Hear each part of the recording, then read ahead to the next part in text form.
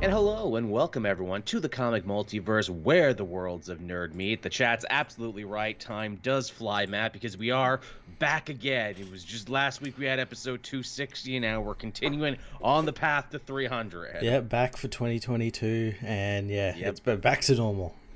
Back to normal, chugging along there, everyone. We live in strange times there when we don't have the comic multiverse to do. I just become unstuck in time, and I don't know what any day is. Yeah, the days just seem to sort of bleed together.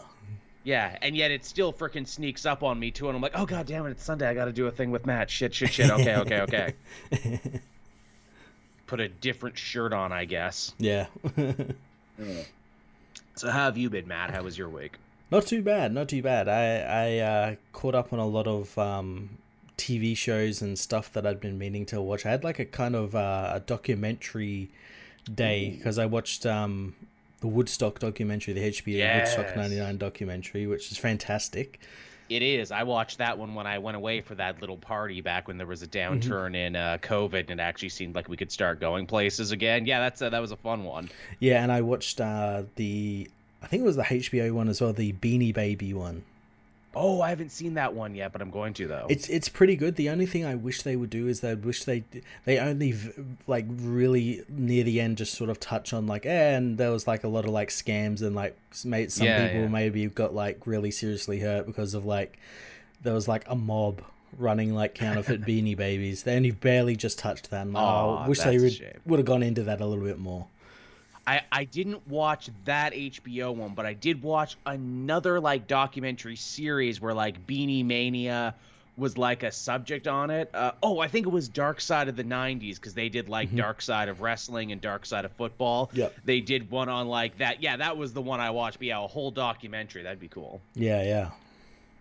Yeah, that sounds awesome. I loved your review of that Woodstock 99 documentary where, like, there's a real subtext of this movie that's essentially, God damn it, white people. There really was, though. It was like every person they interviewed is like, it was just full of fucking white frat boys just, like, going insane and being savages. Burning shit because Fred Durst said so. Just break stuff. My favorite part was after that part where they... it was after the Fred Durst stuff. It was after like the Metallica stuff, and Red Hot Chili Peppers were playing, and some organization that wanted to try and stop gun violence handed out candles. Yes, candles. And they're trying to get Anthony Kiedis to tell the people stop burning shit, and he goes on to play Fire by Jimi Hendrix. God damn it, Anthony Kiedis. Yeah, that documentary is amazing for multiple reasons. My favorite thing about it is they're like, so the thing about Woodstock is that all the other ones that people loved from your parents' generations, those were actually huge disasters too. They just didn't blow up in the same way. And because boomers have a funny way of memory holding stuff, they don't, talk about all the bad shit that happened. Yeah, the documentaries of those never caught all the bad stuff. It's fantastic as well because they interview the creators of the Woodstock and how they're talking about, it was so cool and everything, and it's like smash cut to the 99 one where people are starting to burn shit and roll around in literal sewage and everything. It's a wonderful piece of like, really messed up social engineering. And to me, it's like, why the fuck does anyone put on a music festival? This looks like a nightmare. Yeah, not just from like a logistical standpoint, but like a PR standpoint as well. Absolutely. Cowboy in the chat, Breaking the Girl is a classic. Yes, it is. That's a very good song. But yeah, that's a really good one. I'll have to check out the Beanie Baby one. I know there's one show you and I both watched this week, and that was the 3-episode premiere of Peacemaker. Yes. Super fun, super funny. Honestly, I thought it had more like trauma DNA than even the Suicide Squad movie did. Oh, absolutely. It's dirty and grimy, and it's not afraid to be weird. Like, literally, as the internet was quick to, fall in love with, and why shouldn't they, the opening credits, which is like a whole song and dance number. Yeah, big choreographed dance with all of the characters from the show. Love it. Love it. Love everything about it. I wish more superhero stuff would take big, weird swings like that. Hell, between that and the Rogers musical from Hawkeye, I think we're maybe only a couple years away from getting a real superhero musical. Yeah, man. Hopefully it doesn't turn out like that Spider-Man one. Ooh. Yeah, see, now they could do it right. Yeah. Captain Kun's subtext of history is just, damn it, white people. Pretty much. Pretty much, yeah. Yeah, so Scene is great in the show. He's super funny. One of the things I really appreciate about it is that because he was basically the secret villain at the end of Suicide Squad, they don't rush or bend over backwards to make you like Christopher Smith. Oh no, well, yeah, that's like I think the point of the character. You're not meant to like him, and again because the character is kind of an idiot. He doesn't understand that he like things he's doing are like racist or sexist and stuff like that. He doesn't seem to understand that, and it doesn't help. He was raised by White Dragon, this fucking ultra racist right winger played by Robert Patrick, who calls him a simp. Yeah. Oh my God. He calls him a simp. They talk about Pepe the Frogs. What's another thing they mentioned where I'm like, oh my God, James Gunn really is on Twitter. He knows his shit. There was a third thing. Oh, cape shit. The cops say cape shit. Yeah. And I'm like, oh my God, they really fucking know their shit, don't they? It's great. This is great. This is really in the lingo of today. We get some revelations about Amanda Waller and another member of the team where I'm like, oh, I feel dumb for not thinking that was an option. Yeah. Love that actress, by the way. I was a huge Orange is the New Black fan, and she's really funny on that, and she's really funny in this, too. She really is, yeah. Also, Judo Master. What an interesting pull there. And I'm like, oh, yeah, because he was a Charlton comic character, too. Yeah, and yeah, he's a little fucking shit in this. It's great. He is. He's awesome. I love it. But he's fucking Cheetos. Eating them hot Cheetos? Yeah, can I have one? Ow, what are Cheetos made of? I'm glad, too, that they came out with 3 episodes. We mentioned this before we started, because I think episode 1 and 2 were a little thin. You don't actually know what's going on until episode 3, because one of the best running jokes is that no one will actually tell Peacemaker what's going on. Yeah, they don't trust him or anything, just because, and he proves time and time again that he can't be trusted. Yeah, that they really shouldn't trust him. And, yeah, I mean, they also set up some interesting characterization for him, too, because when they basically say, all right, time to go blow a family away for America, for your country, he's like, I don't know if I can. Ah, Jesus Christ, Waller gave us a killer who can't kill. What good are you? Yeah. So, yeah, I can see where Gunn's going to take him, where they're going to try and, I guess, rehabilitate him, but then I can also see Gunn play that as a joke, where it's like, no, this is Chris Smith, this is Peacemaker, he's a fucking idiot, he's not going to learn jack shit.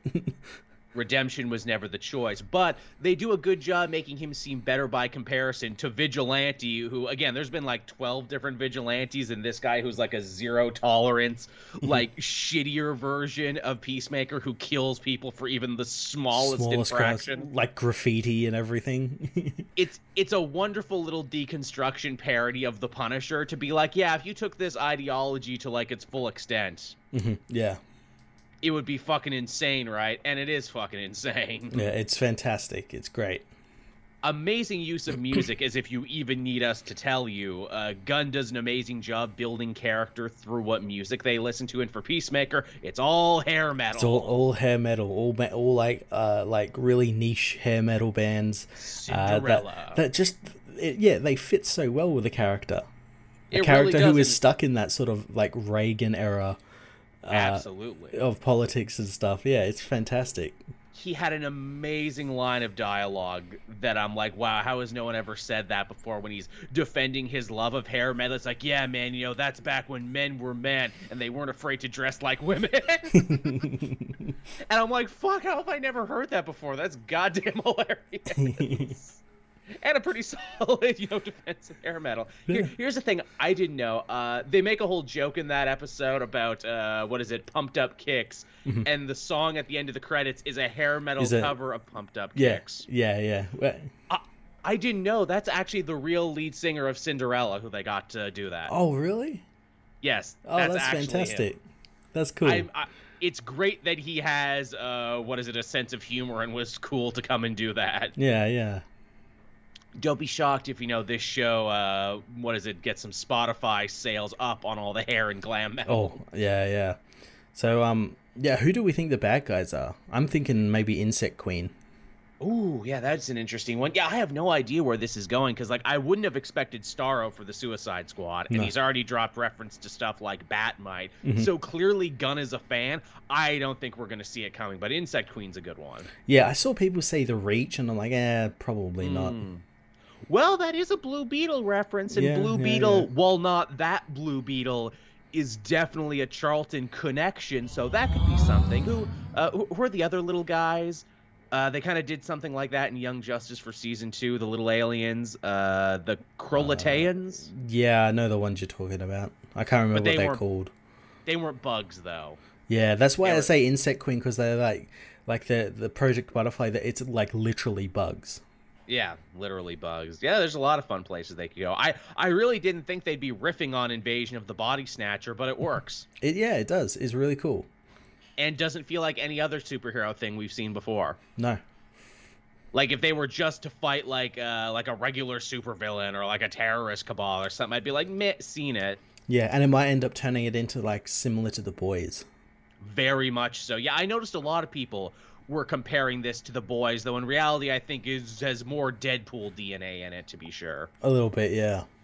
It's like less of a deconstruction of the superhero universe. It's more like, hey, let's have fun with superheroes who are naughty. Mm-hmm. And they do it well. They do, yeah. So yeah, that's that one for you, everyone. There's your little Peacemaker talk there. We like it, and we're interested to see where it goes. Yeah, so the new episodes are what, Thursday every week? I think so, yeah. Yeah, okay. Yeah, I think it took Young Justice's spot for Thursday releases. People were asking if I'd review it on the channel. Live action stuff doesn't do as well for me, but shockingly, I'd mentioned it before, I'm screwing around with TikTok. I think my Peacemaker video got like 600 views on TikTok, which for me is very good. So check out Kate Joel on TikTok, everyone. See, it's like the opposite for me, because like the live action stuff does really well for me. I'm reviewing Book of Boba Fett, and that's doing really well for my channel at the moment. I'm happy to hear it. I mean, also, too, you got some real Star Wars street cred on you, so that's good. That's true, yeah. Captain Kun saying Peacemaker was also a major character in Jaime Reyes' solo series from 2005. Yeah, so, I mean, if they wanted to go in an Alien Reach direction, there's definitely a precedent for it. That's true, and I guess, like, yeah, we're getting a Blue Beetle film, so could you imagine that, like, the Blue Beetle film spins out of this? Oh, man, we're in a crazy time at that point. Which, in that case, I can't wait for Blue Beetle Season 2, if only so the John Cena Peacemaker can show up in that kid's show. And just be a total dick about it. I love that. Oh, that's good. All right, so should we hop into the news for this week? Do we have any old business to go over before we do so? I don't think so, no. Not a ton happened this week, but there were some interesting topics. The biggest one is that it looks like the Spider-Man comics finally have a new heading now. We mentioned last week that by October, the Spider-Man Beyond storyline that we've been reading, where they tag team off on writers, will be coming to an end. And it looks like we already know who's going to be taking the helm moving forward. It's going to be Zeb Wells, which I think we already knew. Yeah, he's been on and off on the book, and yeah. I mean, I think we all knew because, come on, they put Hellions to bed early so they could free him up for this gig, and also because he wrote the first one, which means, his numbers probably had the best out of all the writers, because, number ones and New Beginnings always sell better. Yep. And he's just genuinely funny and good with the material, too. But I don't think what people were expecting, though, is that the artist they've paired him with is the big return of John Romita Jr. Yeah, this really surprised, I think, a lot of people. Absolutely. I mean, come on. You put the Romita name on a Spider-Man book, and I mean, it's a license to print money, especially as we're in an anniversary year for Spider-Man. Oh, absolutely. And like the big tease they released for it kind of got a lot of people excited. Yes, it's Spider-Man sitting in a crater. Everything is destroyed, and the caption is like, "What did Peter do?" Yeah, he did something bad. What do we think he did? Left a Pop-Tart in for too long? I often fear that will happen if I do leave it in for too long. So it would be very interesting to see. I mean, new era for Spider-Man, always good. Probably a new number one, because don't they love new number ones? Yeah, no, it is getting a new number one. Oh, that was confirmed. It's getting a new number one. Yeah, it's going back to number one. Well, there you go. Yeah. So that's good. I don't know what kind of stories they're going to tell moving forward. Maybe the fact that they put Spider-Man, on the shelf for a little bit, even though they didn't really, because Peter's running around in the new book. Maybe that'll, give them some room to breathe, maybe coming with some fresh ideas. Yeah, hopefully. Yeah. I also wonder what they're going to do with Ben. You think they're going to kill Ben, or you think they're going to spin him off into something? I'm sure he's getting his own book. Well, he's getting a flashback book from DeMatteis, kind of like what they did with Symbiote Spider-Man. Yeah, I don't think they'll kill him off. But I mean, that could easily just become Ben Reilly Spider-Man, and they could have two, like they had, 2 Captain Americas, 2 Wolverines. Exactly. I mean, if he proves that he's, selling enough. And also, you and I had our own little conspiracy theories that the reason they're trying to backdoor 2 Spider-Man living together in the comic books right now is because they might want to do something on the Sony end where maybe they have their own Spider-Man to play with. Yeah. Again, they have the 2 separate ones. Yeah. Yeah, so they stop futzing with Tom Holland. Yep. They can just be like, hey, Andrew Garfield, your fucking name's Ben Reilly now, okay? Okay. That's fine. We can keep going. And then that version can fight Venom, and then I don't have to watch that movie. Everybody wins. Yet it would still somehow make $1 billion. Make $1 billion because some people have to see everything. I mean, I was going to say everyone wins. I don't know if everyone wins, but it's a thing they could do. We'll see how Morbius goes. No, if that ever comes out. That's not a movie. That's a money-washing scheme. Yeah, that doesn't actually exist. That's not a movie. That's a backdoor cult plot to indoctrinate people to come to Jared Leto's island. Yeah. Literally, if you watch that movie, it's just him giving a PowerPoint presentation about his island. About how cool it is, yeah. We hope to be self-sufficient by the year 2025. And then we're going to make a presidential run by 2028, and then, world domination by 2030. Oh, he's got a PowerPoint plan. I mean, what can you say? All right, moving on from there, we got another piece of news. Hey, Matt, are you ready to rock the vote again? I am, yes. And when I say rock the vote, I, of course, don't mean for anything actually important. I mean for X-Men. We're doing it again. Which, honestly, I'm surprised they brought back the vote for the new X-Men gag again. I assume that was something like you could only do once and then never again. People seem to really like it. And it kind of fits in with the whole Krakoa aesthetic. I guess, yeah. They're a nation now, and what do you do in a nation? You vote. Yeah. Makes a lot of sense there. Obviously, of course, Polaris won the last vote. Don't look at me. I voted for Banshee. I didn't vote because they didn't put Bay of Blood Moon on it, and they haven't on this one, and it's a complete farce, and it's a fake election.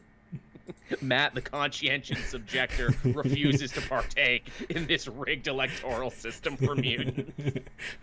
I mean, this time around, I, of course, voted for Gorgon because he said he would defend my right to bear samurai swords and paralyze people with my eyes. And to dress in those shirts that have, like, the flames on the, and like, Guy Fieri shirts, Yeah. Yep, he's the one. Yeah, I am a what's that word when you only care about one thing in elections? I'm a one-topic elector. Yeah, one-issue elector, yeah. One-issue elector, and that issue is samurai swords. Who will defend my right to have samurai swords? Who will make it a right that I have to bear samurai swords? It's the only way. Apparently, judging by the math right now, Firestar is in the lead, which shouldn't surprise anyone because she was on TV and because the X-Women historically have always been more popular than the X-Men. Yeah, it's really strange though because, like, again, it's all fan votes, so it's not like the writers can't really do anything. But, like, I mean, technically we already got, like, a couple of fire people on the X-Men. The X-Men is just going to start turning into, like, all just fire users, basically. Yeah, really. Like, how's that going to be? How's that going to be different from Sunfire? Yeah, like, Sunfire is already on the team, right? Is he going to be really pissed off? Like, why did you hire another fire person? Yeah. What, am I just fucking shoplifting? Is it because I'm Japanese? Is that why? Well, fuck all of you then. I'm going to join, whatever the Japanese equivalent of the Avengers is. Big Hero 6. I'm going to join Big Hero 6. Yeah. But yeah, so that's an interesting one. It's funny, too, because, Polaris won, and they didn't really make a big deal about her winning in that book until, like, 5 issues in. And, Duggan told a story about it and how she felt like she wasn't ready for it and that there were other people more deserving, which I felt was almost like the writer being meta. Like, I didn't choose to work with this character. They told me I had to work with the character. It was a little meta, yeah. It was a little meta. It was a little like, but I'm a good sport and a good writer, so I'll try and make it work. And I wonder, is this the same? And if so, are they doing that again to Duggan? Like, hey, whatever you're doing, put a new fucking character, and you have to write about them. You can't just put them in the background. because we want people to like think that their votes matter. It's very weird that they did this twice, or at least that they did it for the main X-Men book. Like, maybe they should rotate it every year. Like, okay, now it's X-Force's turn. X-Force or Marauders, yeah, stuff like that. Yeah. It feels weird that they did this to Duggan twice. Yeah. And it's weird as well that they're doing it for this, but we're not getting like votes for like, oh, the new member of the Quiet Council or something. Yeah. But I guess that kind of makes sense in like how it's set up on Krakoa, where the Quiet Council is very controlled, and the X-Men is like for the people. Yeah, you don't get to vote for the Quiet Council, the people who really make the decisions. We're all secret president. Yeah. Do you think too that this is maybe just like really informal market research for Marvel and Disney? They're like, yeah, but what mutants do they really like though? Yeah, it is. Yeah. Yeah, tell us who they like so we know that we can make more merchandise out of them or do more something with them in the future now that we know who the popularity skews. Yeah. The problem is with that though, is not only are all of these quite niche characters, but you also get like the people who are fans of them but like take it to the extreme where they'll vote for the character like 30 fucking times. Yes, of course. You got to wonder how rigged is this electorate. Yeah. Because, I don't imagine, fucking Marvel is putting in the 3-factor authentication in your birth certificate to make sure you don't vote more than once. Could you imagine if they took it, like, really seriously? You could only vote for the X-Men on this one day. You got to put your name in, and your name and, like, your address and everything comes up, and it's like, okay, you haven't voted yet, so you can vote like you do in, like, a normal election, you know? Yeah. Got to prove that you're a citizen. Mail-in ballots are okay. Get a bunch of really pissy nerds saying, I will be a poll watcher. Please don't. Please don't. You get a bunch of nerds being like, this was stolen from Avalanche. Clearly they have an anti-Brotherhood of Mutants bias. I'd actually like to see Avalanche win because I just like to see Avalanche fucking do something. I believe that's the platform that he ran on, Avalanche 2022. I'll do something. Yeah, I'll do something. I'll do something. It might not be great, but I'll do it. And yeah, I fucking knew that Firestar, or whichever fucking fire one she is. Yeah, because in the last one, Polaris got in because of all those people who they were like, what was that show? Gifted. They're all like Gifted stands. And but the thing is, they thought that it was for that show. I know. Yes. So, which is why they voted. Which should tell you something about the sorry state of politics and reading comprehension online. But yeah, I was pretty goddamn sure it was going to be her because, like I said, she was on TV, Firestar, even if it was back in goddamn Spider-Man and His Amazing Friends. Yeah. Which I guess this will also be her first time to do something, because I think the last time she was even somewhat relevant was Jason Aaron's short-lived Avenger book. I think she was in there for a second as like one of the teachers. Yeah, that was a while ago, yeah. That was we were working at Name Redacted back then. Yeah. That's how long ago that was. Again, I think she's like literally here as a joke, but this is the one time the joke candidate had the best chance of winning. The Schwarzenegger vote, we'll call it. Only, like I said, thank God this is for something not important. Not important, yeah. Yeah, there you go. Now, moving on from there, we got another interesting piece of Marvel news. Marvel has said that they will be collecting a brand new omnibus complete with all the old and new Miracle Man stories. Now, why, Matt, would they want to do that all this time later? Would they want to make Miracle Man stories easier to read than ever before? Well, that'd be because he's coming back to the Marvel Universe. Yeah. Holy shit. Or coming for the first time, technically. Technically, yeah. Again, if we want to start getting into that whole who's a fudge of rights and everything else. But yes, Miracle Man was apparently the big mystery reveal at the end of Timeless, which I still have not read, but I should. Yeah, he was. Yeah, which I still have not read, but I should. So kind of Marvel's like, hey, we could do our own Doomsday Clock thing, can't we? Only instead of Dr. Manhattan, we'll have Miracle Man, who we own thanks to the whole Neil Gaiman, Todd McFarlane pissing match.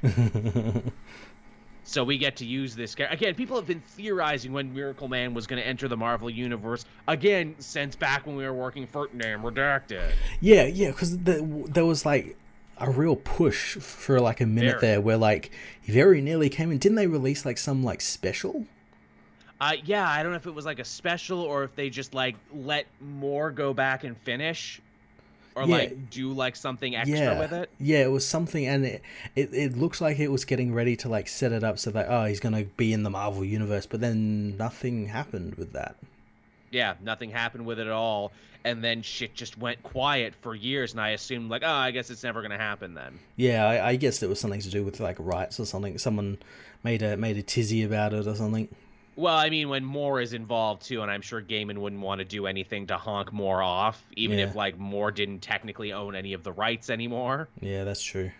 Maybe this was enough time and enough money changing hands and being like, well, fuck, DC did it, and that story was well received, so all right, let's do our kick of the can. For those who don't know, Miracle Man was like the British version of Captain Marvel when they reprinted the stories in Britain, and they were like black and white omnibuses, and then Moore got a chance to keep writing the character after and made it like one of the first real big like superhero deconstruction, it's updating weird. Weird updating for older audiences. Honestly, there's a lot of shades of Injustice in it, to be fair. There is, yes. Like it's very much almost like, Patient Zero for like I don't want to say grim and gritty because that's the bad version of it, but like the more positive version of like, let's grow up this material and, write it like it wasn't printed, solely for kids. Mm-hmm. So there you go. And now we're getting to do it again here, which again, much like I didn't know how they were going to do it with Watchmen in the DC universe, I don't know how they're going to do Miracle Man and Marvel. He kind of stands for the opposite of everything you guys stand for. Yeah, well, again, that could be something very interesting because at the end of that Timeless thing, like you don't see him, you just see his symbol, and but it's like presented in a way where it's like an omen of like something coming. So like maybe there's like something there where they're all against him again, kind of like the Dr. Manhattan Doomsday Clock stuff. Yeah, like, again, is he going to be the villain in this piece? Is he going to be helping them fight something bigger and more evil? I don't know. Mm-hmm. I could probably use a refresher course, so I could probably go back and read some of those Miracle Mans. Yeah, I do. I definitely do. Yeah. Captain Kuhn helping us out again. To vote for your X-Men, you must give first a last name, social security number, medical history, credit card info, blood type, and Pledge of Allegiance. And stool sample. Oh, you gotta have that. Yeah, that's the only way. It'll be fair and even. And we need that by the end of the day, so get on that.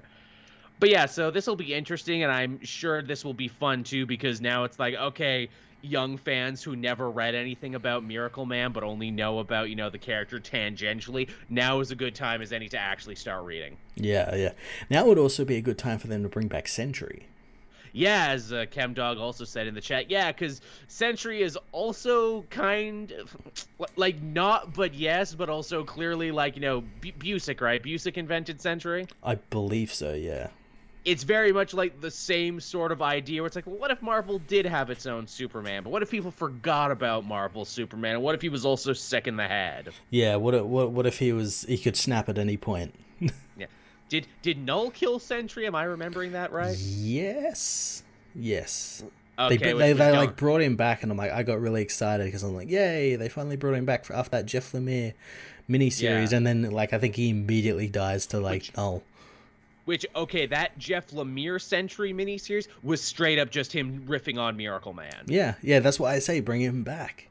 Yeah, with the whole, like, dream machine and his sidekick who turns against him and everything. Yep. Yeah, that was just straight up that. Yeah. So, yeah, that would be interesting. And he's fucking Sentry. They can bring him back anyway. Yeah.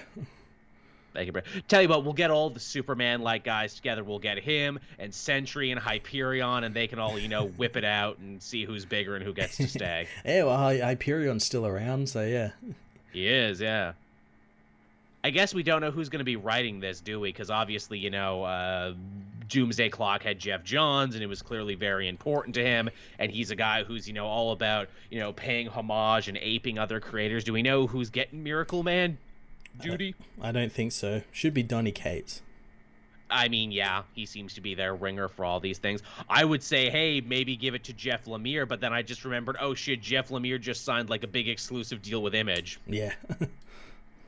I like Lemire's, whole way of like kind of charting his own path there. He never does in his career the thing I think he would do. No. Lemire forever surprises me with the choices he makes. He does. Yeah, it's always a very unique choice. Very much so. I've never met him. He's Canadian. He's been at several shows, and yet every time I went to his table, he was never there. Oh, no. Yeah, which, of course, in my mind means he hates me and must be ducking me. He's like, oh, shit, here comes Joel. Yeah, oh, shit, better hide. Oh, shit, smoke bomb. Jeff Lemire away. Because, I love the guy ever since he did Green Arrow there in the New 52, and I've been following his career quite religiously. So yeah, there's your Miracle Man update for you, everyone. Get hype for the Miracle Man and go back and read those comics. But also they're black and white, so get ready for that. Yeah, get ready for that shift in the paradigm shift there. I don't want to read them black and white comics. It's like TV again. I don't want to watch that black and white movie. I can't wait for that discourse because I know that's coming. Did they ever recolor Miracle Man? I'm sure that's something that would piss more off because those were like underground British comics, which were black and white, like the old Judge Dredd's back in the day. I don't think they did. The only type of Miracle Man I've seen in color is like these like the covers, the newer stuff. Yeah. Yeah, it would be interesting to see. I'm shocked they didn't try and do that, too, to, like, appeal to a new generation. Like, oh, we're leading the colorization of Miracle Man. Yeah, they did that, like what they did with, like, all those older comics, like the Incal and all that sort of stuff, where they, color it in, but then doing so, just completely get rid of, like, all detail and, like, any sort of imagination. That is the problem with it, isn't it? To which, when that happens, that's what finally makes Alan Moore tear his hair out when he sees that they're recoloring his old Miracle Mans. I assume he'd have a problem with it. Oh, yeah, absolutely. It's Alan Moore. He'd have a problem with anything. As CrusaderCon mentions in the chat, hey, Joel, read manga, it'll be good. Yeah, I guess for a younger audience that reads a lot of manga that's black and white, maybe it's not nearly as big a hurdle as I think it is. Yeah, that's trustable. There'd still be, like, a bunch of people who cry about it. Yeah, isn't there always? Now, speaking of Jeff Johns, and I'm amazed that these two topics actually connected tangentially, because I didn't intend that when I wrote it all down. But Flashpoint, of course, maybe one of Jeff Johns' most famous stories in a career that's filled with famous stories, is coming back for the most unexpected sequel ever. Yeah, the Flashpoint universe lives. Yes, it's called Flashpoint Beyond, and it will be starring Thomas Wayne, who has been getting a hell of a lot of play recently, hasn't he? Oh boy, has he ever. I guess now have they said if this is like a continuation, or if they're like putting Thomas back in his world? From what I read, like, again, they were being very, very coy with everything because it's connecting with Justice Incarnate and everything that's happening and everything. But it sounds like like that world is returning and Thomas Wayne is going back, which makes sense given that the Omniverse is now a thing. So this would exist in the Omniverse. So yeah. Out there somewhere, even though it wasn't really an alternate Earth, it was an alternate timeline. But fuck it, Omniverse, anything is possible now. Yeah. This was popular, which, again, the popularity of Flashpoint blows me away, and the fact that Jeff Johns is coming back to write this furthermore blows me away. Because, like, the thing I always thought in my head is that Johns didn't like having to write Flashpoint because they cut his Flash run short, made his Flash storyline into a major event that ended up rewriting the entire universe, and yet it ended up becoming such this important, watershed story, despite all of it. Well, I guess maybe he's cooled on the idea, or maybe he's got like something like a different idea. I guess maybe there is an idea there where you've got like this Thomas Wayne now who's been through like all the stuff in Justice Incarnate and all that stuff. He's like kind of softened up and everything, going back to his world and trying to actually be a hero. Yeah. That is a story. There's definitely something there. And it's funny, too. It almost kind of mirrors Jeff Johns coming back, because it's like, I thought you were really upset with DC because you used to be in power and you, drove them to one of their most successful creative periods only for them to kick you to the curb and seemingly kneecap a bunch of your ideas. Well, but then again, that was like 2 regimes ago. Maybe the Joshua Williamson regime is the nicer regime. Yeah, he was sure to have on the in some of the art, because Thomas Wayne's got Rip Hunter's chalkboard out. Yes, with all the stuff, and he's got like 5G crossed out, and it's been averted, and he's got like all this other stuff like the Legion of Four Worlds and all this really cool, exciting stuff. Which, man, when I saw that 5G averted there and it crossed out, I'm like, oh, please, for the love of God, tell me that this book is going to be Jeff Johns getting super fucking meta about DC editorial and behind the scenes, where it's like, I was Batman and I had so many great ideas, but they stifled me. But luckily I was able to stop 5G from happening. Is that why he agreed to take it, where it's like, look, I don't want anyone to mess with my Flashpoint universe except for me. And he's not the only one writing this. Jeremy Adams and Tim Sheridan are also writing this as well, which Jeremy Adams makes sense being that he's the Flash writer at the moment. Yes. So maybe there's some sort of involvement in that. I guess, yeah, that is weird. And Tim Sheridan, who mostly comes from television and did that Shazam book that I wasn't crazy about, and did the Titans Academy book that I am also still not crazy about. Yeah. I don't know why this story takes 3 writers, but we'll see. I mean, like you said, man, I'm interested in it. Again, Thomas Wayne has had one of the weirdest fucking character journeys. He really has. And again, like when I read this, I felt like this is them still trying to erase everything that Tom King did with the character, like still trying to rehab the character. Because Tom King technically blew up the Flashpoint universe, but I guess it was Reverse Flash who did it because the story didn't make any sense and it needed to go away, but also now it's not away anymore. Well, the universe, since then, the universe has been remade, so yeah. Yeah, I don't know, man. It'll be interesting to see for sure. Again, I really didn't think, like, if you went back to the original Flashpoint story when it was new and you told me, this Flashpoint Batman is actually going to be really popular and keep showing up. I'd understand, because it's like everything that people who think they like Batman like about Batman. It's a Batman who uses guns. He's violent. He's got like a cool costume. He drinks. Stuff. Everyone likes about Batman, but that stuff that Batman doesn't actually do. Yeah, he is also kind of an indictment on Batman and Bat fans, isn't he? Where it's like, in the most cracked, mirrored world where everything went wrong, this is the Batman that you got. Yeah. It's a hell of a thing. Now, we had one more piece of news here, and you actually reminded me to put this on. The Moon Knight trailer will be coming to us sooner than we think, and to celebrate and hype people up for that, we got a much better look at the costume. We did, yeah, and they got the white eyes. Got the white eyes. He a mummy. He looked more mummy than in the comic, and that cool because him Egyptian. Yeah, and when the costume comes onto him, it like wraps around him like mummy like material, like the wrappings. Makes sense. It doesn't look like anything else, and it also helps fight the consensus there where like non-comic readers are like, oh, Moon Knight's just Marvel's Batman. No, there's a whole lot else going on. Yeah, there's so much going on. I dig it. Also, is he fighting a werewolf in that like small little snippet we saw? Yeah, it's either like a werewolf or like like one of those Egyptian dog people things. Yeah. So we're going full bore then into like the weird magic myths and monster stuff. He's just beating the shit out of Jameson's son. Oh no, the man wolf. Yeah. Fuck you, this is for your father's biased media. Fuck you. Man, Moon Knight cares a lot about the news. I didn't know. He owed him some money. Yes, that's right. Oh my god, please put the meme in the show. Where's my money, you broke ass bitch? Moon Knight better get his money.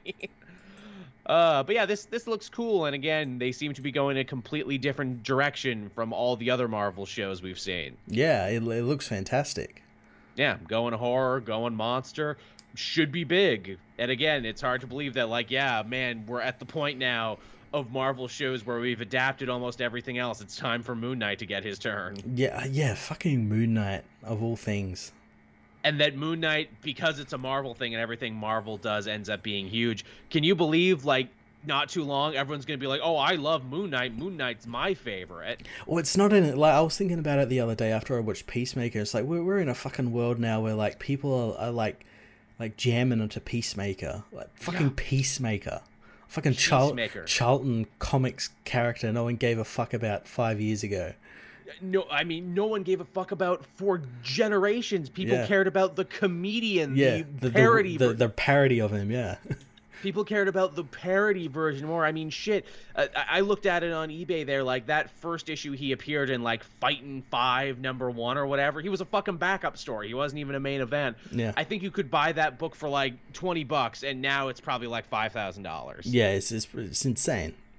It's nuts. And now same deal with Moon Knight, because we've exhausted all the AAA heroes. In fact, Spider-Man and Batman, we've done them so many goddamn times now. There's only places we can go is doing the lower tier, weirder ones. Yeah, and I guess that's good. Gets like more creative and everything. Yeah, you can definitely be more creative with all these weird characters and stuff. And yeah, but it's just so strange to think about.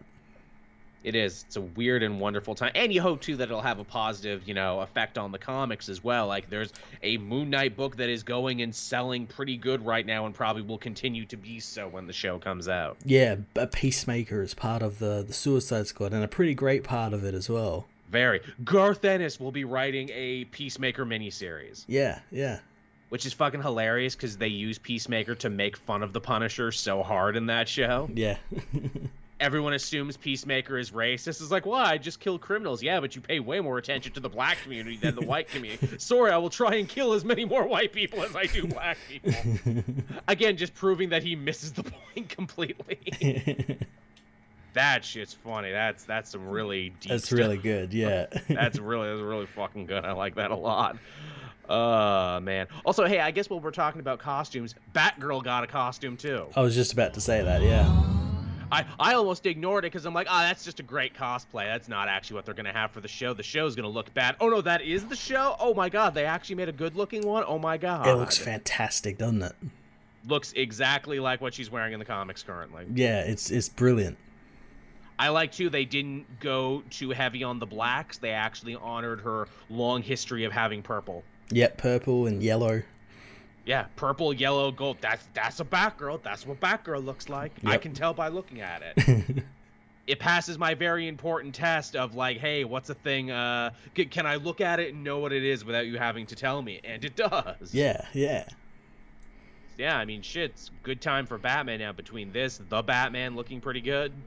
Yeah, it's almost like once you get rid of a certain element in those films, that everything starts to sort of come together.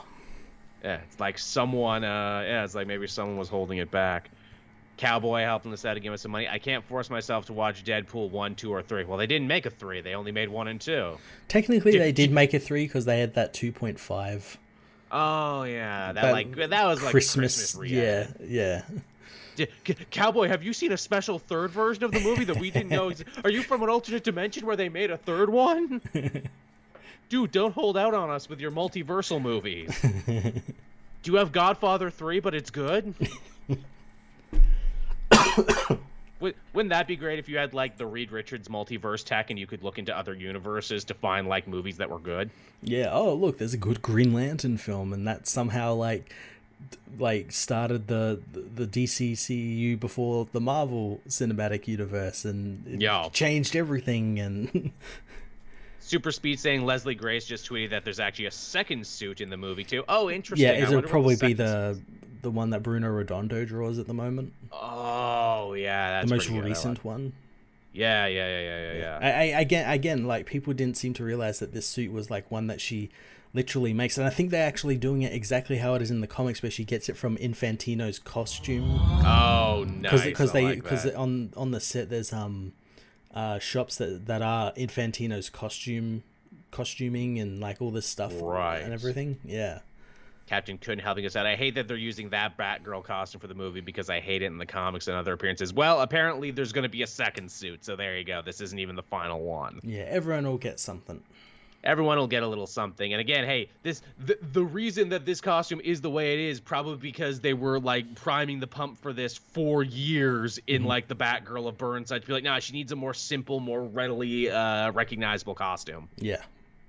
Is what it is. And now we're getting it. It needs to be very cosplay friendly. And it was. Yeah. So there you go. Is that everything, Matt? Is that all the news from this week? Did we figure it all out? I think so, yeah. All right, I guess we can hop into what we read this week. And I actually got a fair amount of reading done this week because not nearly as many comics came out for me. I know, yeah. It was like another light week. I enjoyed it. Thank fuck, yeah. I say light, which was 8 books, but 8 books is light for us. I can actually get that done in a reasonable amount of time and not feel like I'm going crazy. Where would you like to begin, Matt, in the books that came out this week? Well, we had a lot of Marvel this week, so we did. Let's talk about. I only had 2 DC books this week. Yeah, I think I did as well. Maybe 2 or 3. Yeah. Let's start with Dark Ages issue 4. Yes, Dark Ages issue 4 here, the continuation of the post-apocalyptic Tom Taylor epic that sees them go to the sea. Yeah, we become pirates, Mad Max pirates. Very much so. Man, I loved the looks they gave for everyone. Like, yeah, it's Pirate Nightcrawler in Admiral Nick Fury's ship that's just an old helicarrier that Storm fills with wind so they can rescue refugees from Europe. Yeah, that's so cool. It's so cool. Very much so. It's like, again, you mentioned Mad Max. Don't you mean Waterworld? I feel like that could be a whole fucking series, Admiral Fury's fleets and sea shanty tales. Yeah, it's like that was Marauders. Very much so. Also, hey, not only is Storm an important part of all of this, she's also Queen of Wakanda, because she's still married to Black Panther in this universe. Yeah, and they have a child. Yay, and the child is very cute. Yeah, she's only in it for a little bit, though. I don't think she's going to play a big part in this story. Nah, but if they do a sequel... yeah. All the children are adorable in this series. It's horrible, desolate, end-of-the-world violence and adorable children. Tom Taylor really has a fucking niche that he's filling, doesn't he? Now, look, that's horrible because the world is coming to an end, but look at this cute child. It offsets the violence, yeah. Yeah. What kind of powers does she have? She's half mutant and half, Wakandan. She could have Black Panther powers and she could control the weather. We don't know. Yeah, she could be fucking dangerous, yeah. Yeah, she could be unto a god. You don't know. A god king, god queen, if you will. It's a hell of a thing. But, yeah, so their whole thing is they want to use Admiral Fury's fleet so they can go to Europe. But, it's going to be dangerous, and especially because they just came back from a trip, they don't know if they'll be able to make it. Yeah, everyone's exhausted from the long trip, especially Storm, since she literally has to push this boat across, the ocean. Mm-hmm. Basically by hand. And and we learn, of course, like the ocean isn't as safe as like some would assume, because Namor's like attacking people. There's like raiders, all sorts of stuff out there. All sorts of shit, yeah. Which I think they do a good job setting up and explaining that, where it's like, yeah, they're tired, they're old, they've been living in peacetime. Shit's, more dangerous than it ever used to be. But people still complain in my comments, like, oh, Tom Taylor made everyone so weak. No, there's story reasons for this if you bother to pay attention. Yeah. They're not just weak just cause. Just cause. It's because they've literally been sitting on their hands this whole time, just waiting because it's the end of the world. They've gotten soft. They've gotten soft, which is a major theme of this. Doom hasn't gotten soft, though. Doom is still planning and scheming, and a lot of them think that he only came along on the trip because he wants to take over Europe for himself. Yeah, very obviously wants to take over Europe. Yeah, I want my own kingdom, because once a dictator, always a dictator. And, of course, they're all very much fucked up when they realize that Danny and May Parker stowed away on the ship, which means now they have children for this very dangerous trip that they're taking. Yeah, and it gets even more dangerous when they're attacked by the Ghost Raiders, who are all mercenaries and stuff that had given up their soul to Mephisto. To keep raiding in life and in death. They burn you and they drown you, and I'm like, oh, that's pretty fucking metal. Yeah, and they end up killing Nick Fury. With fucking harpoon fucking chain. Through his chest. God damn, what a fucking way to go. Yeah. Got all blown up there and everything. They fight the pirates as best they can. Old Man Colossus does a double fastball special. Like, that's really what this whole issue is. Like, how many cool images can we get in here? Oh, yeah. Swashbuckling pirate Nightcrawler teleports across. Yeah, it's the middle issue of the series, so it's all action, basically. And it all crescendos with Fin Fang Foom, who is ridden by Ant-Man, appears and helps out the team. He's like their sort of hidden weapon. Ace in the hole, yeah. Yeah. How fucking cool is that? In the future, in the dark future, Scott Lang rides and trains giant monsters. How is that not a pitch? How is, like, Ant-Man of Monster Island not a book already? Ant-Man Monster Rancher. Love it. Love it, love it, love it. That's good shit. But yeah, I mean, that's basically just the book. Like you said, it's the middle child of the series. It's really action heavy. It's, oh no, we lost another person. How many more people will we lose on this journey? Is it worth it to get back one man and defeat Apocalypse? Yeah, we'll probably lose a fair few. Because this is a Tom Taylor series in the Elseworld, so anyone can die at any moment. Yeah, yeah. If anything, I would say start taking bets on who you think is going to die. Who's the most expendable on this journey. But yeah, I like it. It's good stuff. It is, yeah. I mean, is there any writer, or can we even think of another writer who's just been killing it so much on multiple books at both companies? Not really, no. Nightwing, Son of Superman, Dark Ages, Dark Knights of Steel. Yeah, and plus probably more coming. Yeah. Yeah, and he's got his indie books, Seven Secrets, The Deep, like all of that sort of stuff. Yeah. Does the man? How do you think he finds time to sleep? I mean, I guess it helps that most of these are maxi series, so he just has to like work out 12 issues and he's done. That's true. Yeah. The only real ongoings he's doing is Nightwing and Son of Superman. Yeah, true. And again, I'm sure that helps too, because like, they're gonna have crossovers this year. Yeah. Gonna have crossovers. That's 2 less stories I have to write because I'm just writing one story. Oh, that reminded me. We didn't add it into news, but the Wonder Girl comic was quietly cancelled. Oh, was it actually? Yeah. It was cancelled with, I think, issue 7. Oh, that's sad but understandable. Oh, yeah, I was just about to start picking up and catching up, and I'm like, oh well. And then I thought about it. I'm like, yeah, she hasn't appeared in like anything other than her book. Yeah, not part of the Justice League, hasn't appeared in, a Batman or a Superman book. Yeah. I mean, look, they proved that Yara Flor is very cool with a fan following and a cool costume. I am sure she will resurface somewhere, either be it a Teen Titans or some sort of team outing. Yeah, that was such a weird push she got, because they had that TV show in the works and everything, that fell through, and then once that fell through, everything else just kind of crumbled. I'm sure that's exactly what it was. Hey, we got this cool new book for Future State. Oh, that's awesome. Yeah, we're going to keep pushing this for the year. Oh, we got a TV show. Yeah, multimedia. Oh, the show's not happening because we literally don't have enough to adapt. Fuck, well, forget it then. Similarly, on that front, all those new, Milestone books they were really into, and then they're like, whatever. Yeah, whatever happened to them? They're still going. They were just, just kind of like petered out there a little bit.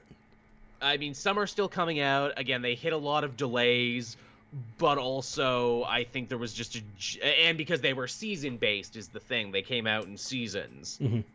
Which is kind of a cool idea, and we'll have to wait till season 2 to see if that idea really, held water. But yeah, you can tell DC's just like, well, we're sick of promoting this now. Yeah. Which is a real you've had our allotted time. Yeah, basically, yeah. Hey, we did what we were supposed to do, and it's like, hey, DC, I notice you only seem interested in really promoting the white characters, and everyone who isn't doesn't get near as much promotion. What's up with that? And then people will always complain. It's like they should make their own heroes. Well, they did, and they didn't get promotion. So what the fuck? It's almost like the game is rigged. It's almost like books live and die because of their promotion. It's almost like stuff like Miles Morales and Kamala Khan only became as popular as they did because Marvel actually got behind them from a promotion standpoint. Yeah, pushed them, yeah. And because they got excellent write-ups in, traditional media and everything. So even if you, were only kind of aware of comics at the time, you knew to pick up Ms. Marvel and Spider-Man Miles because you had read about them somewhere else. Exactly. Kali Frederick helping us out there. Kind of surprised the King Shark book is still going. Me too, and that's Tim Seeley. Yeah. I always thought that was just like a couple of issue mini. Same, to tie into the Suicide Squad, but it's lasted longer. Yeah, it's weird. I gotta read it is the thing, because my thing is like, oh well, this is short. I'll read it when it's done. But it's on issue 7 now, and I'm like, oh fuck me. Yeah. And he brought back Defacer from his Nightwing run to team up with King Shark. And I'm like, oh, this is cool. This is rewarding you if you read Tim Seeley's Nightwing. That's cool. Very much so. And it's a digital book that people seem to really be interested in. Again, proving our point that we need more interesting digital books. We do, yeah. Who knew that the key to unlocking digital comic sales was King Shark? Well, after that Suicide Squad movie, anything's possible. Yeah, everyone was really horny for King Shark. What else did we have going on this week, Matt? We had two books that kind of tied in with Devil's Reign, and that one, first one was Superior 4. We say kind of because in truth they barely tie in at all. Yeah, they're kind of like their own thing. They're jumping off points, which is funny because Superior 4 has the Devil's Reign thing in its title, but Daredevil Woman Without Fear didn't. No, yeah, no, and it is literally like a different point of view of Devil's Reign issue 2. Very much so. Yeah. But yeah, Superior 4. I enjoyed this one, even though I mostly had no fucking idea what was going on. Mm-hmm.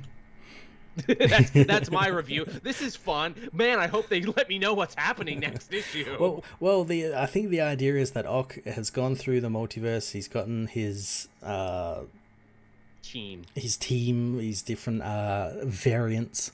They made sure to call them variants. The word variants. Yes. Yeah. Holy shit. And his idea is, I think, he wants to make a council of Ox like Reed has and like Doom has at first, but then he again falls into the whole Doc Ock thing where he just wants to be superior than everyone else. It's Highlander, there can only be one. One of the Ox even says there. It's like, we could build the greatest team of Ox in the multiverse, or we could become the greatest team of Ox in the multiverse, because if we kill and absorb the minds of every other Ock who could dare challenge us, then we suddenly become the best, and our cosmic profile goes up, I guess. Yeah, well, I think the idea is that in doing that, they'll become a fixed point or something like an Iron Man or a Spider-Man or something, right? Which is what he wants, because in this issue he finds out he's not really a fixed point, because that Iron Man of that other world doesn't even know who Doc Ock is. No, we exist, yeah. So, and that proves he's not a fixed point because he doesn't exist in that universe. Right. Okay. See, I had a hard time absorbing that, but as you explain it to me, it makes a little bit more sense to me. Yeah, and I liked that it was Otto trying to break away from what he usually does, but in doing so ends up falling into what he usually does. Right back into what he normally is. This book, too, to its credit, actually does more with Ock's continuity than his two little Spider-Man appearances did, because they're sure to say, yes, he sold his years as the superior Spider-Man to Mephisto to defeat a villain. Now he's lost it, and he wants it back because he feels like he lost the epiphany, and he lost the experiences during that time, and that made him a better person, and that he wants to try and get those things back. Yeah, he says in the book that his time as Superior Spider-Man, that's what evolved him, and then that was taken from him, and he was returned to his baser, lesser self. Yeah, which again feels like some editorial meta stuff there, where it's like, look, we don't want to make him a villain again because he grew so much in that series, but we don't know how to make him a hero anymore, so we're kind of caught in this cosmic limbo pull. I do like how they run into a Spider-Man Doc Ock who, his abusive father died and he became a real hero, and how his suit is the classic yellow and green. Yeah, he became the Amazing Spider-Man, basically, yeah. Yeah, it's a nice touch there, and they beat him up and they steal his mind. But you thought he was tough. There's also a Doctor Doom, Doctor Octopus out there who's waiting for them. Yeah, which looks quite fun, and they seek to imply that he can sense when a variant dies, and who's killed them, because he knows the 616 Ock did this, which is quite cool.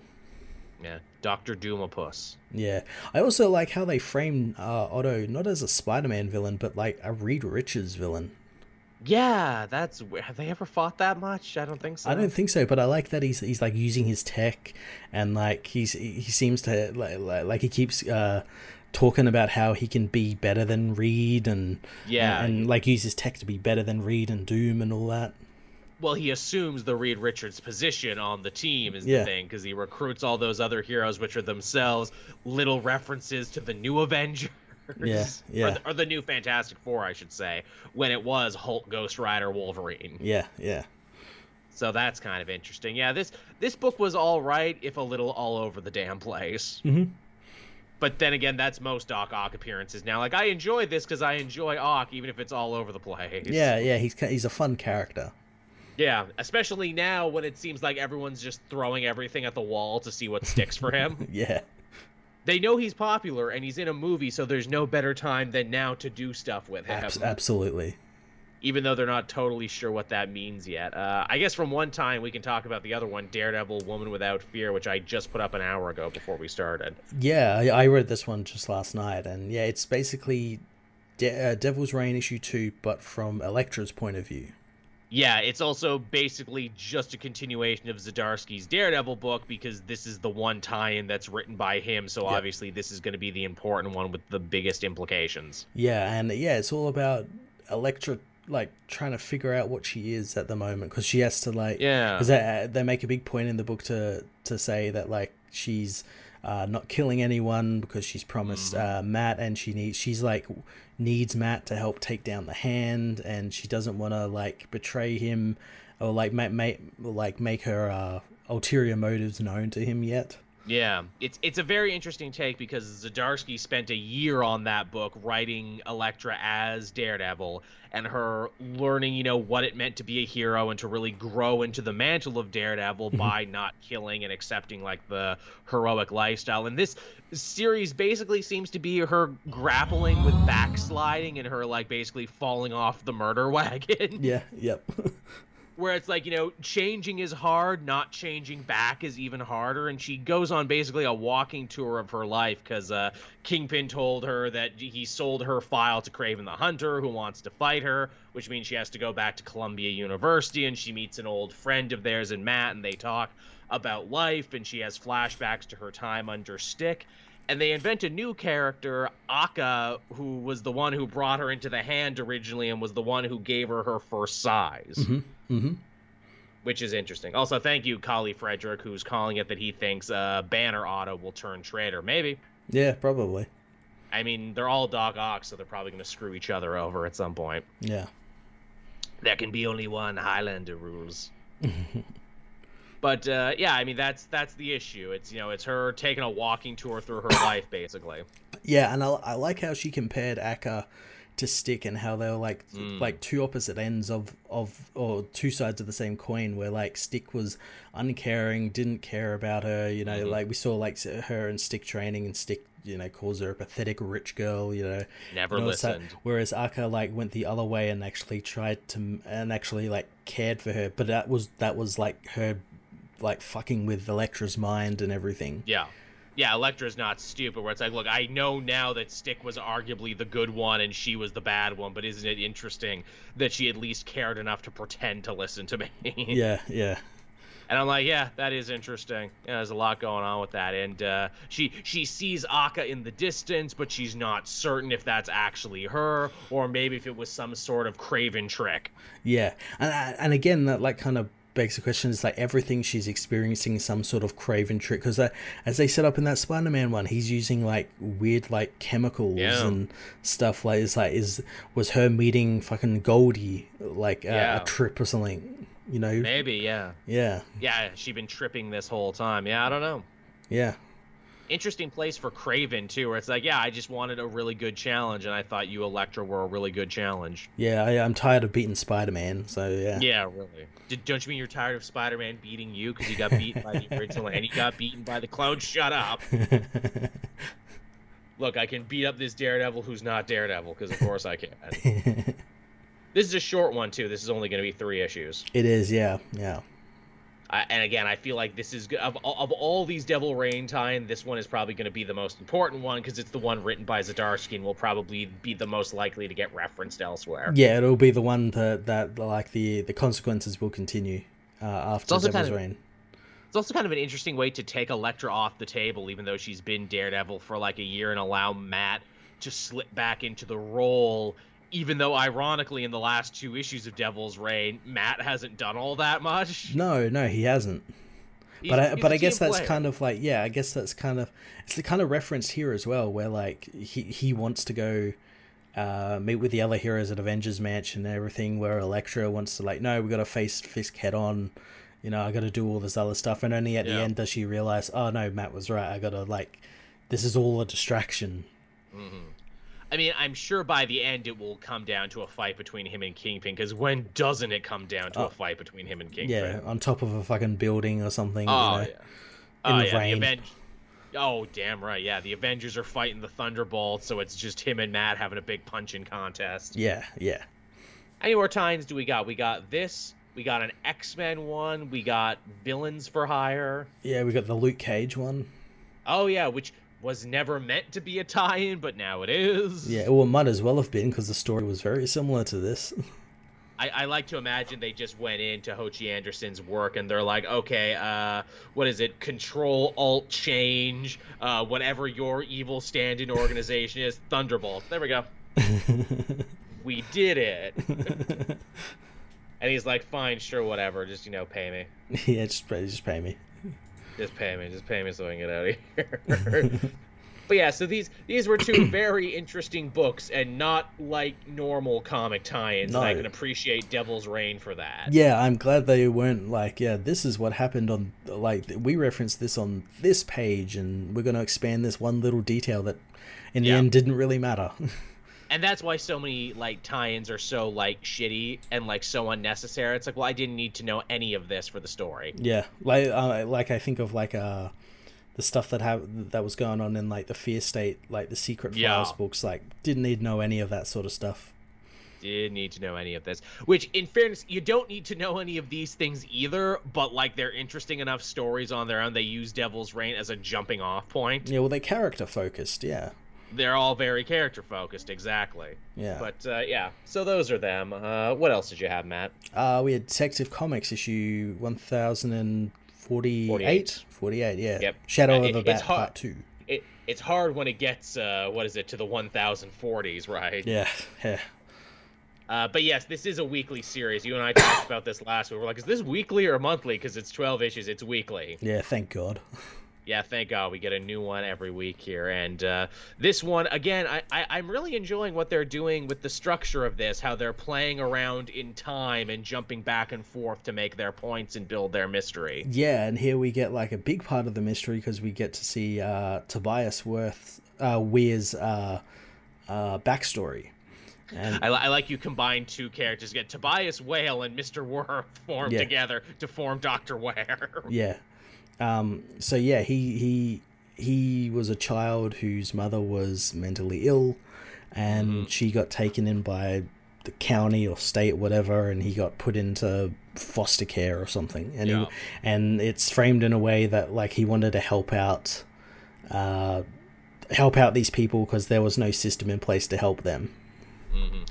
There's a real interesting theme starting to form both in the main story and especially in the backups, and that is Gotham City's social services and how they fail people and come through. They for fucking other suck. People. They fucking suck. Which is such an interesting idea to build a story around, because Gotham is, like, so much a character in all the Batman books, and we're told all the time how it's broken and it sucks and it doesn't work and it turns people into costume and monsters. This is kind of Mariko Tamaki being like, well, let's explore that, though. Let's actually explore how social services fail people every day. Yeah, it's really cool.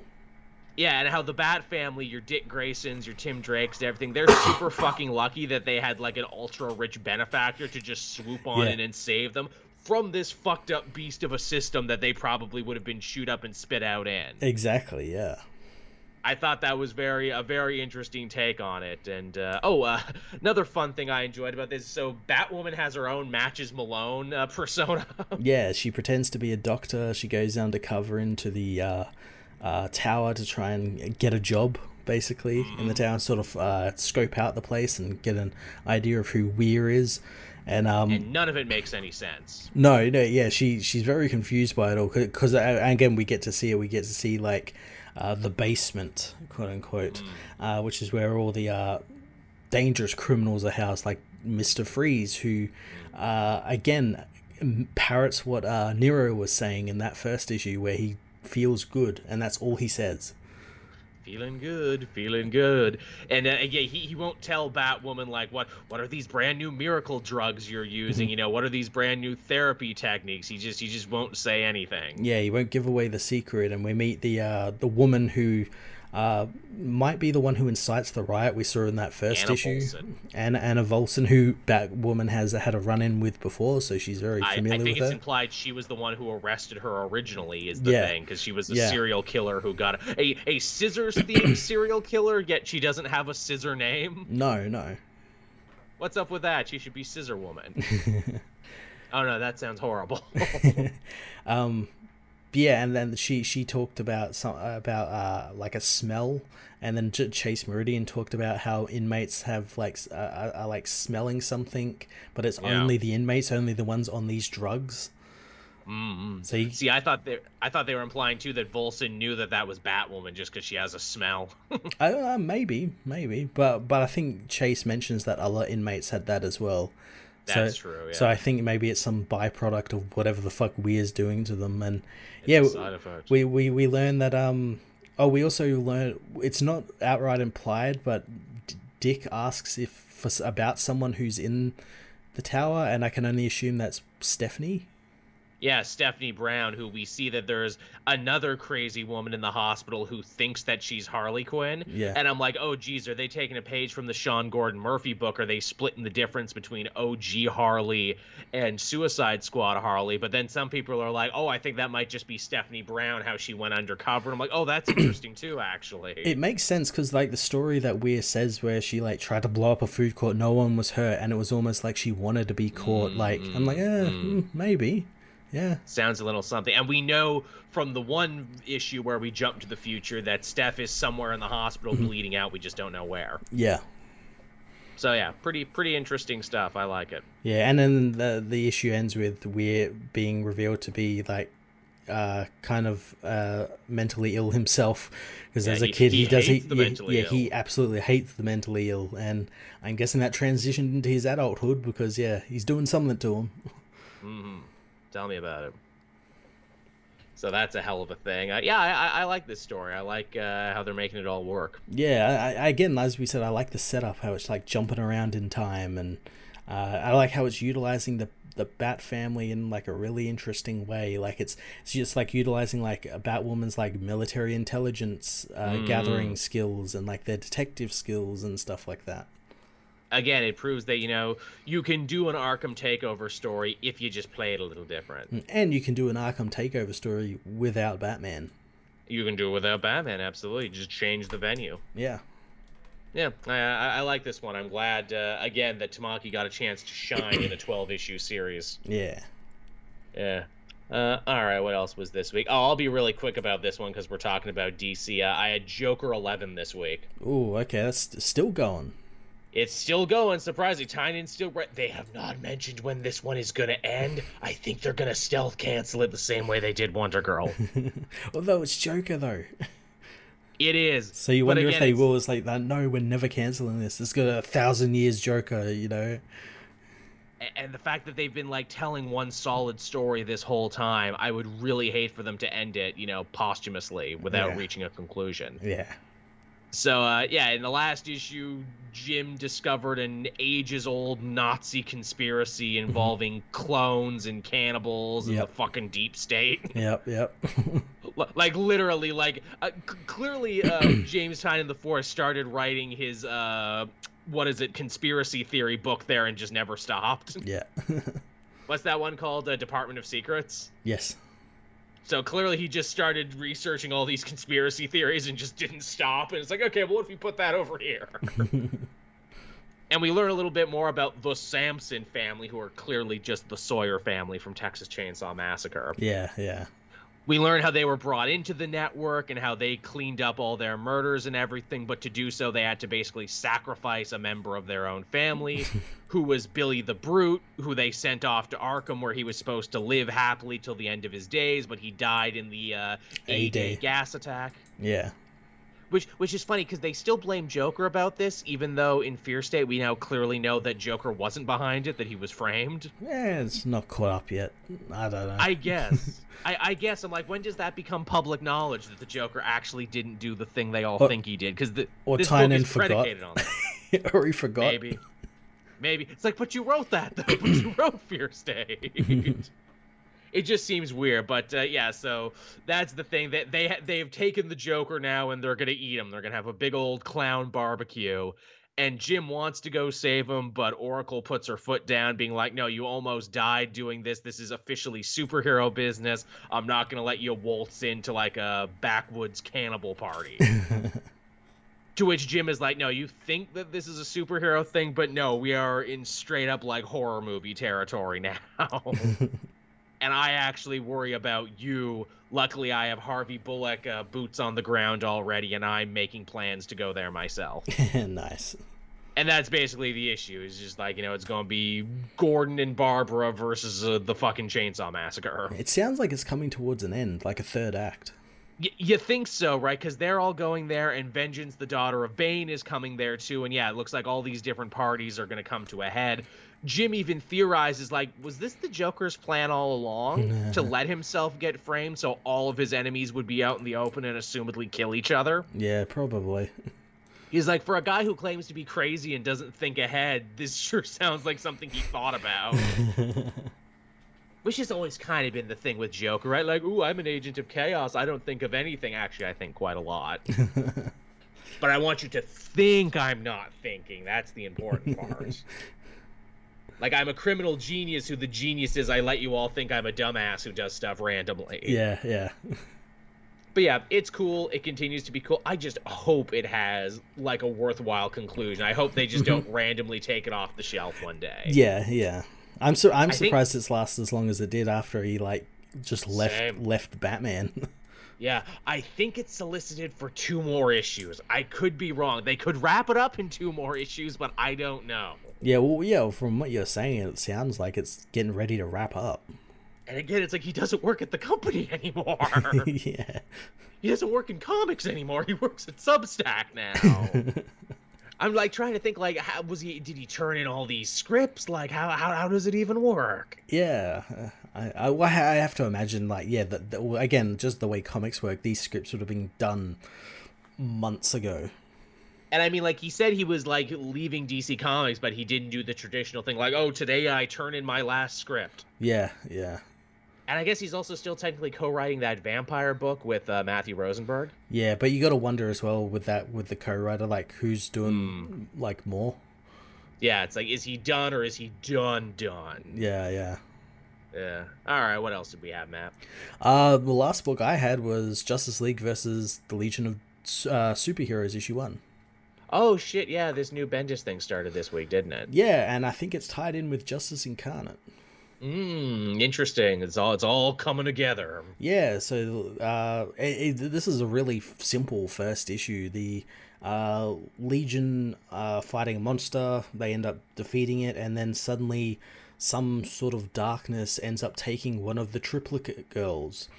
We don't know where or anything, but then later on in the present day DC universe, after the Justice League have finished up dealing with the Legion of Doom, Triplicate Girl ends up teleported there with them, and they don't know who or why she is there.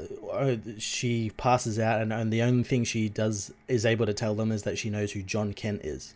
So the League, because they met. Yeah, so the League have to call in Superman, and he ends up going into the future and telling the Legion that they have Triplicate Girl in the past, and they need to come back in time with him to get her, because it's something that they need to see. He can't, like, bring her for some reason.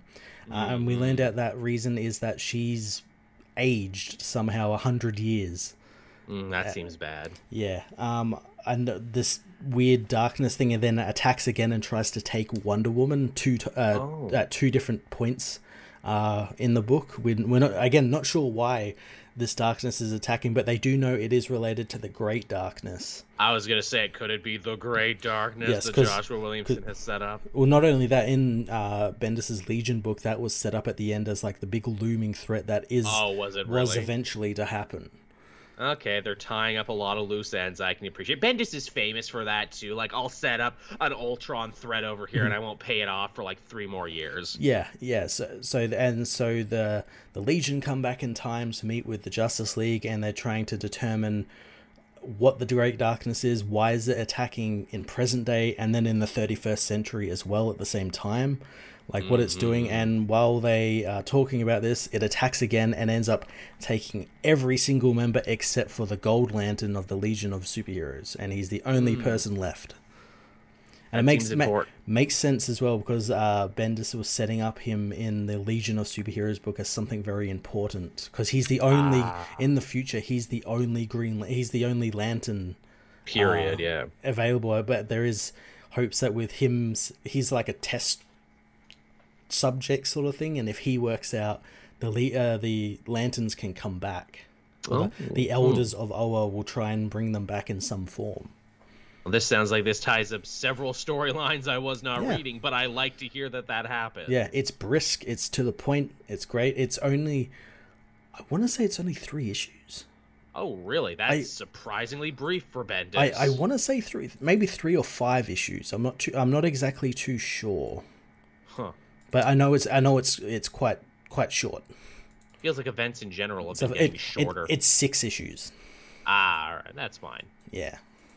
Feels like events in general have been getting shorter these days, which I like. Yeah, I'm over fucking 20 issue, Tom King series. Yeah, when was the last time we had like a really long 12 issuer? Was Secret Empire 12 issues? Well, I know Dark Knights of Steel is 12 issues. Right, but that's not an event though. That's a maxi series. That's true. Yeah, that's true. I'm talking you got to read 12 issues and all these tie-ins. Well, that's actually, true. I guess Dark Knight's Death Metal was only 6 issues, but it had 6 more tie-ins you had to read to understand what was going on. 400 tie-ins, yeah. So there you go. That was the last really big one we had. Yeah.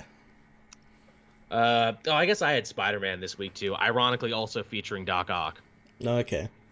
Him and Ben fight. He gets a hold of the drive. He realizes that Beyond might be evil, or at the very least is manipulating him into be Spider-Man. That's basically it. Okay. Once again, Doc Ock's character is all over the fucking place in that book. Yeah, I'd say our writers just not talking with each other. They're just doing whatever the fuck they want. Well, here's the thing. I really felt that this newest issue of Spider-Man ran into a problem that is always, something you got to be worried about when this many writers are on it.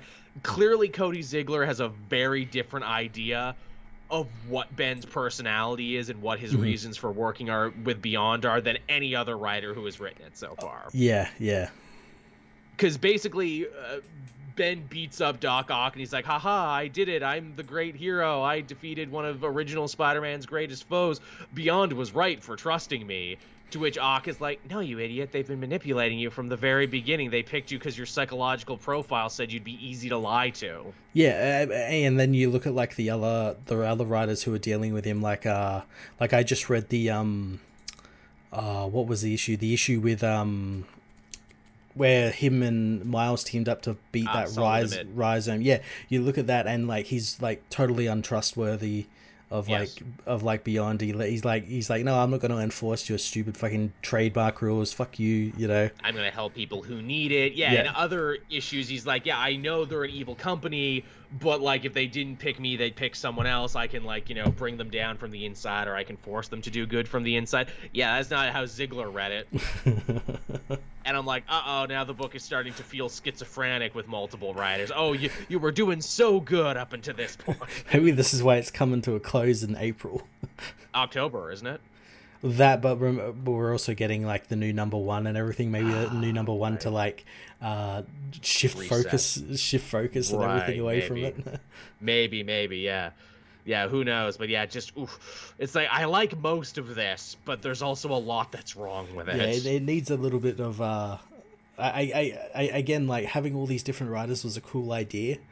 But yeah, if they're not getting into a writer's room together and plotting this out, then yeah. Which is probably harder now than ever because of COVID. Yeah. Which is a real shame, because it's ooh, you guys were doing so good at the beginning there. It felt really seamless. Now there's just this big glaring okay, you guys have different ideas that you weren't able to rectify together. And it only really started happening when they brought the Doc Ock stuff in. Yeah, what's up with that? Why was Doc Ock the harbinger of shit flying off the rails? Is that a commentary on his character? Maybe. Okay, well, here's the thing. So it gets so fucked up, this issue, to where, like, because Doc Ock has a showdown with Maxine Danger, and the book literally starts breaking the fourth wall like you would not believe. Oh, really? Because Maxine Danger's like, nah, I'm not scared of you, Doc Ock. Why should I be scared of you? You don't even know what you want. You're all over the place. Your character is undefined, basically, is what she says to him. And it's true. Doc Ock had no reason for showing up the way he did. And then Doc Ock fires back like, I don't have to take that from you, lady. Your whole plan with Ben Reilly is just a ripoff of my Superior Spider-Man plan. And I'm like, fuck me, that's true, but also she has no way of knowing that, and why are you just saying that to people now?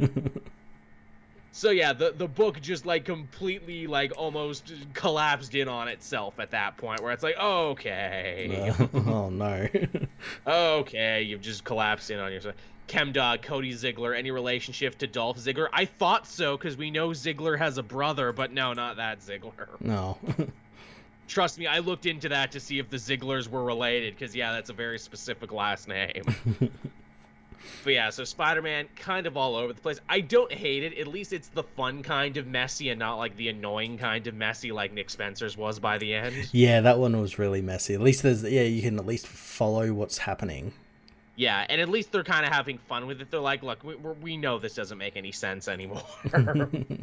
just rock with it for another couple months until Peter comes back. Yeah. But yeah, so I guess that'll just about do it for us, everyone. That's the show. Any parting words, Matt? Anything you want to promote? Anything you want to get out there? Not really. No, not at the moment. Yeah, same with me.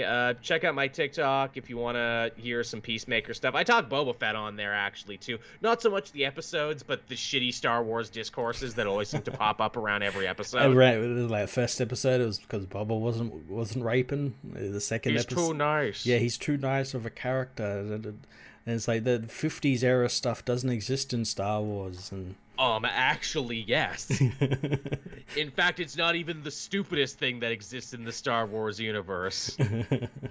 I mean, come on, guys. This is a whole universe that thrives off the back of, juxtaposing things that shouldn't go together. The swords are lasers. The guns are World War II guns.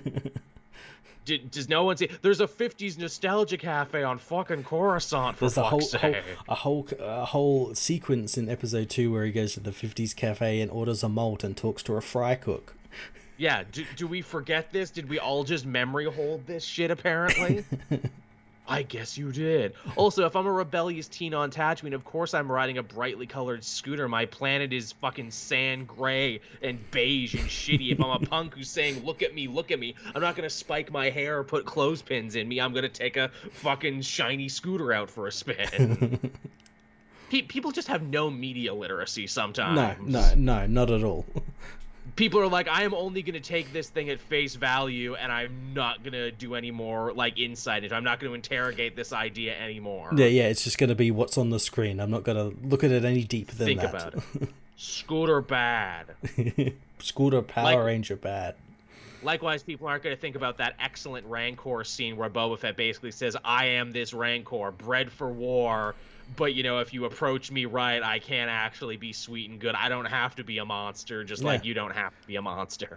Again, it's all stuff that, it goes over all these people's heads, that all these people that talk about how the prequels is such masterful bullshit, And yet when Star Wars actually tries to be about something. Yeah, tries something different. All the people crying they want something different in Star Wars than the same shit recycled over and over again. And when you get it, I'm playing. Also, too, what I think this show gets, Mandalorian got it too, but this one really gets it. Star Wars is at its best when it's referencing other non-Star Wars things. It's Lawrence of Arabia. It's Dances with Wolves. It's a little fucking Deadwood. It's a little American Graffiti. Yeah. Again, if Mandalorian was the action-packed westerns, if it was the Dollars trilogy, this is Unforgiven. This is Deadwood. This is the day-to-day drudgery of a Wild West town. Yeah, and again, it's not always going to be blaster battles and lightsaber fights and everything. You're gonna have one where you fucking talks with people for fucking 2 hours or something. Yeah, because that's what happens when you gotta be a crime boss and run shit. Exactly. It's again, The Sopranos did that stuff as well. Yeah, exactly. Tony wasn't fucking killing people every episode. Of course he wasn't, because you'd be a bad gangster. Fucking talking about how hard it is to run a fucking titty bar and shit. And oh man, I tell you. Hey, how about them counterfeit pills from Montreal? You gonna get them no-show jobs? What about that? Yeah, like, literally, that was the show. It was demystifying the mafia. It wasn't like Goodfellas, where it was a fancy party every night. It's just Tony sitting there in his bar. Ah, my wife is busting my balls. Yeah, playing with these fucking ducks. Yeah, exactly. Fucking, FBI's watching me. And then becoming weird, begrudging friends with the FBI post 9/11. Yeah. That's my favorite turn in that, to where they're kind of friendly by the end. But it's like, oh, you're not after us anymore? No, they put me on terrorist duty. Yeah. Can I have a sandwich? Yeah, sure. We promise we're not spitting in them this time anymore. Thank you.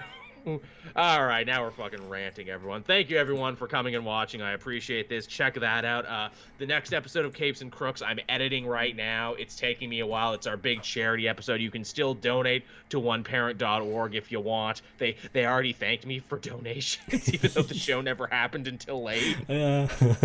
So I feel like an asshole. It just means they haven't watched it and they just assumed it happened, They assumed it was very successful and that we made lots of money off it. So if you haven't donated it yet, please donate. So there you go, everyone. Thank you so much for checking us out, and we'll all be back again next time. Bye-bye. See ya.